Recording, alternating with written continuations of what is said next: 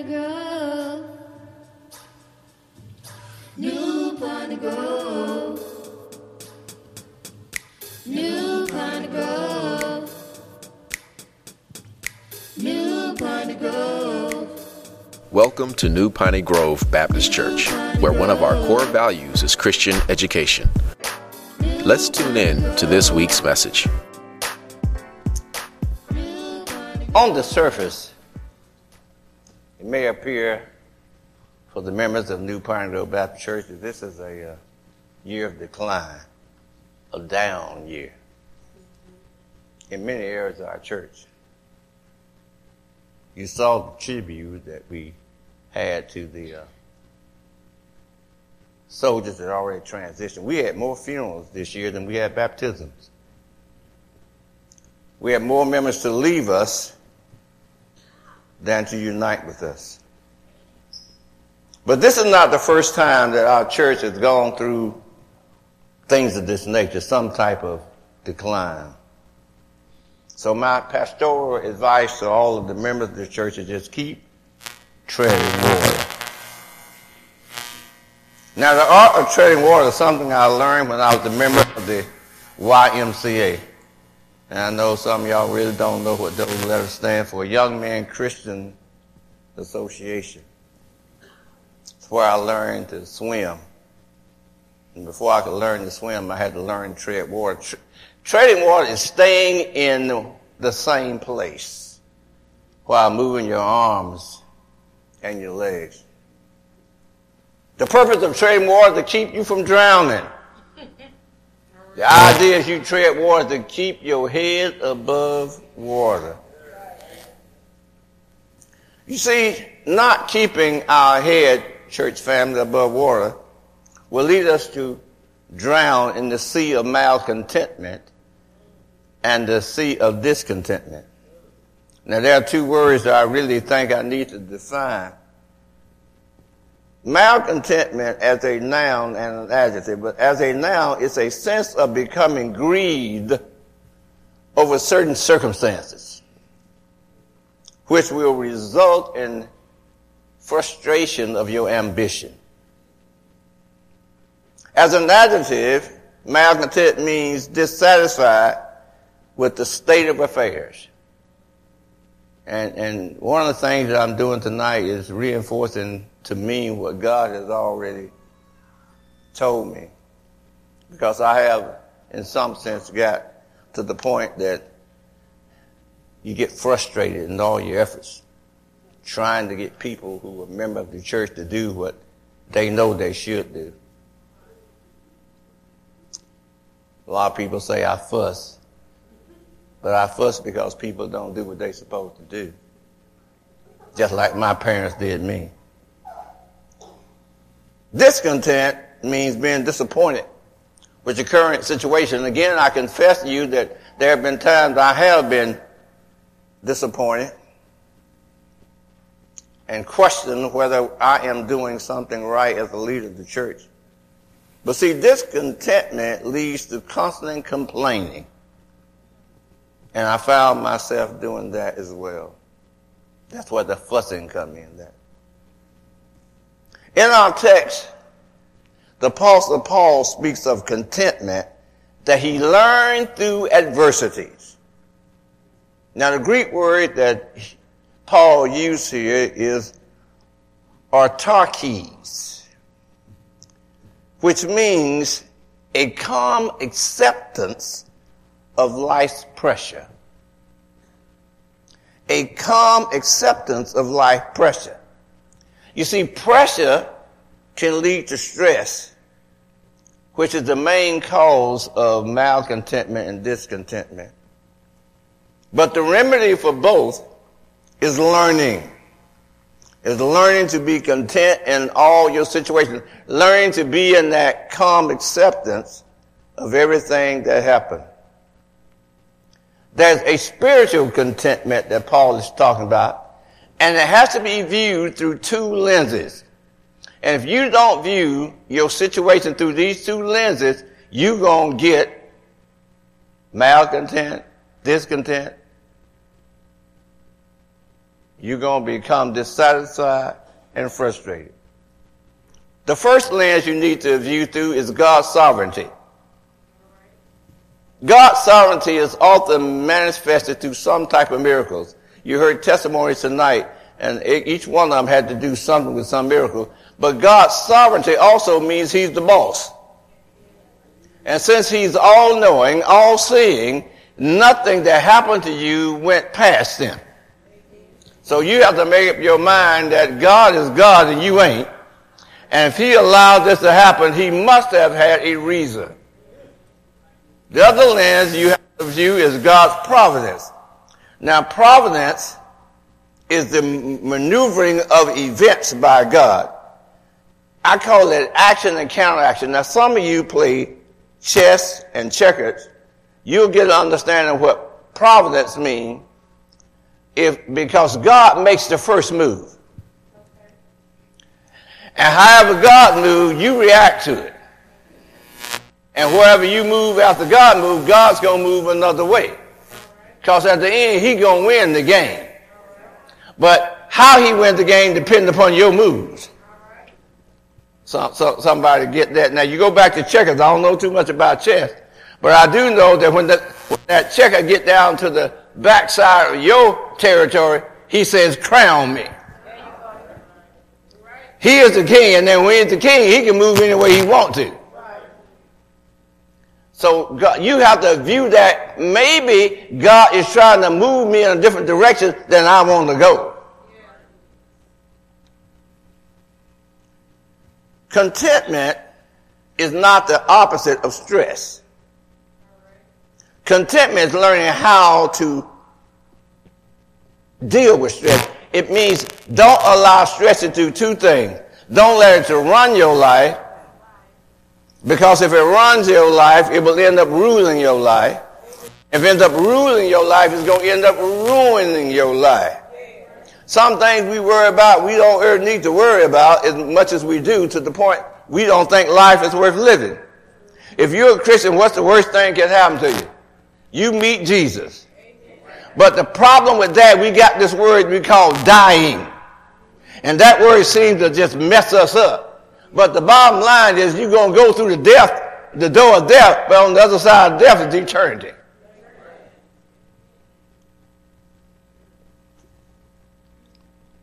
But you know what? Simply being a Christian, trying to live for Jesus, is stressful. Some of y'all not living in a stressful situation because y'all ain't trying to live for Jesus. Y'all trying to compromise. You see, even Jesus had to deal with stress. It's recorded that in the Garden of Gethsemane, he said, my soul was troubled. And that word had to do with he's at the point of being depressed because of the situation.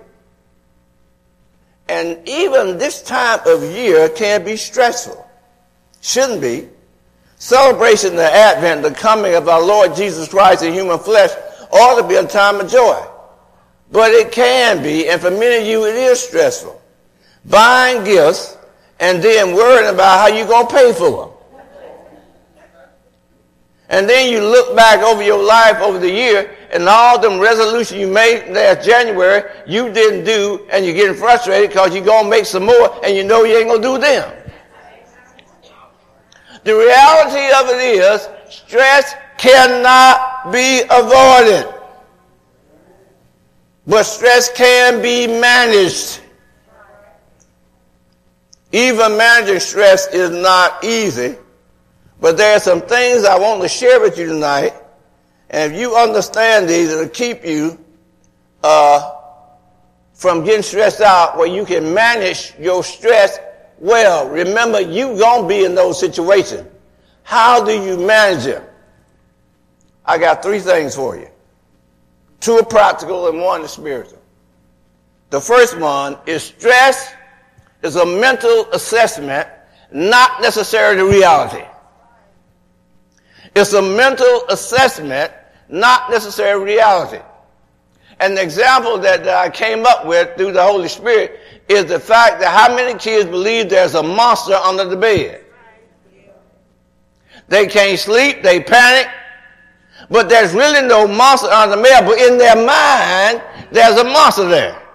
And a lot of times when we go to adult, we go through the same thing. We're stressing out on something that ain't really real. It's a figment of our imagination. Somebody else don't told us. That's the first practical way to manage stress. The second one is stress is time-oriented. What I mean about that, the thing that's stressing you out today, you'll laugh about 5 years down the road. I want you to think about some of the things that happened, that when it happened, you were about to panic, and now you joke about it.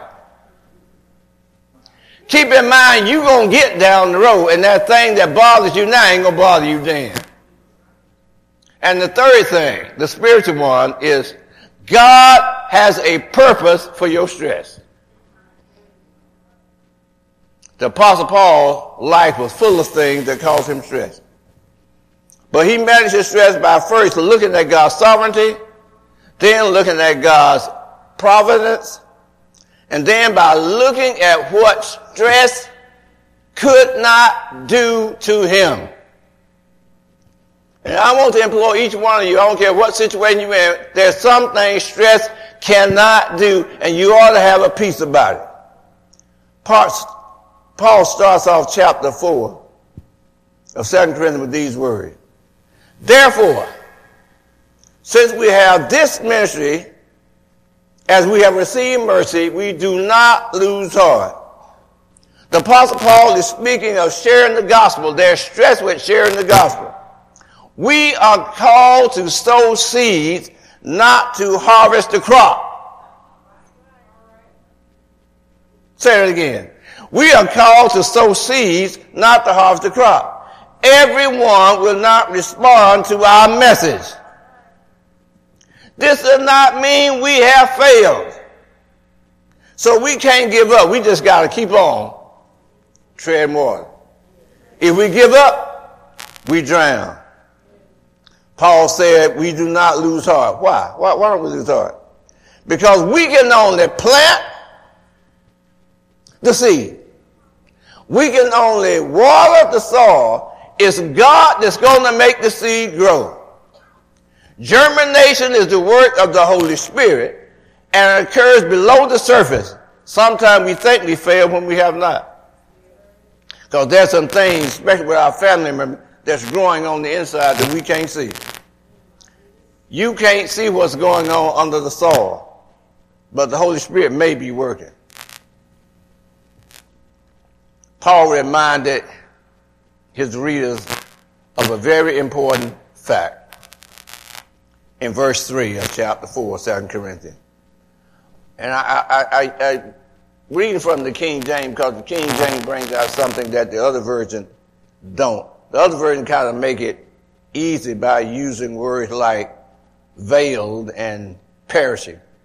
But the King James said, but if our gospel is hid, it's hid for them that are lost. Those that's on their way to hell. In whom the God of this world has blinded their minds of them which believe not, lest the light of the glorious gospel of Christ, who is the image of God, should shine on them. Are you listening to me? When people would rather live in darkness than live in light, they empower the devil to lead them into further darkness. The world cannot put out our light. Get that. If Jesus tells us that we are the light of the world, then the world cannot put out our light. All the world can do is move into a darker place. Our light is too bright, so they pull a blanket over their head. Some of y'all can relate to that. You're having a real good night's sleep, and somebody comes to the bedroom, turn the light on. What's the first thing you do? You try to hide. That's the way it is with things of the world. Some of y'all work in environments where ain't nothing but darkness. And you come in there with your bright shining of God, and you wonder why you're going through the hell you're going through. They're trying to put you out. They can't, so they cover themselves up with more darkness. So we don't need to stress out when people don't respond to our witness. You know what we need to do? Keep treading water. Paul lets us know that there's some things that stress cannot do. Let's listen again to the words of Paul in verse 8. And I want you to notice the personal pronoun we. I don't want you to ever think that whoever you're going through and sharing the gospel or trying to live for Christ, you are by yourself. You may seem like you by yourself, but you, as the song said, you are not alone. Notice what it says. We are hard pressed on every side, yet not crushed. We are perplexed, but not despair. Persecuted, but not forsaken. Struck down, but not destroyed. What's Paul saying? Stress pressed him hard, but it couldn't crush him. Stress confounded him, but it could not make him lose hope. Stress persecuted him, but it could not make him believe that God had abandoned him. Stress knocked him down, but it did not knock him out. I'm reminded of a fighter, I think, named Jersey Joe Walcott, who was fighting 15 rounds. His opponent beat him from round 1 to round 14. But Jersey Joe came out every time. Kept on hitting. And the opponent finally just wore himself out. And all Jersey Joe did was hit him with a jab. He fell out. Couldn't knock him out. And even though he won 14 rounds, he lost the bout because he couldn't knock him out. I am telling you, if you keep treading water, you keep doing what you're supposed to do for God, your enemy ain't going to be able to do nothing but tire themselves out. And all you got to do is go.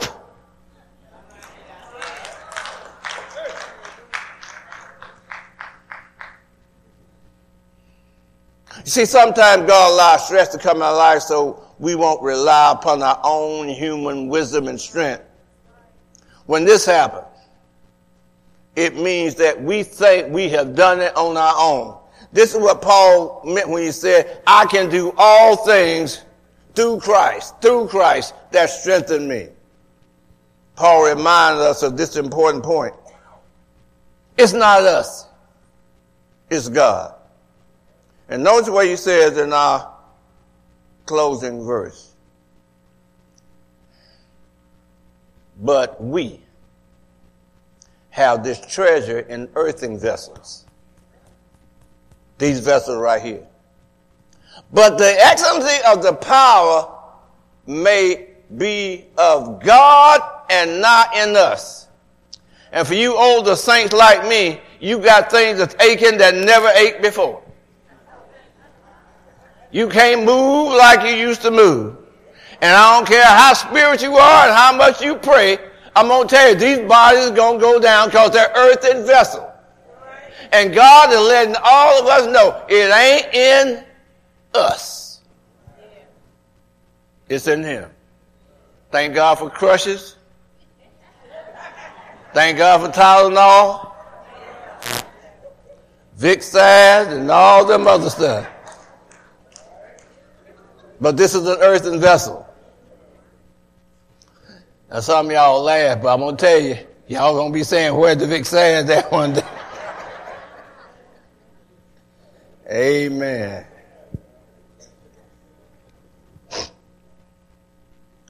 See, problems in life teach us our limitation. This is God's church. This is God's ministry. And the gates of hell cannot prevail. We just got to keep treading water. Problem in life also teach us to be patient. We learn to wait on God. And while we wait, we just keep treading water. You see, without the pressure, without the stress, and without the problem, we'll end up getting high-minded. We'll start smelling ourselves. Yes, Brother Chairman, we may be going through it now. We may be in the midst of a stormy sea. But until God throws us a lifebuoy, we'll just keep treading water. Two things with two songs. We already sung one. We got to remember we are not alone. And there's another song that the service sings sometimes. Lean on me. Lean on me. I won't let you fall if you lean on me. And God is telling New Piney Grove tonight, lean on him. I won't let you fall if you keep treading water. Amen.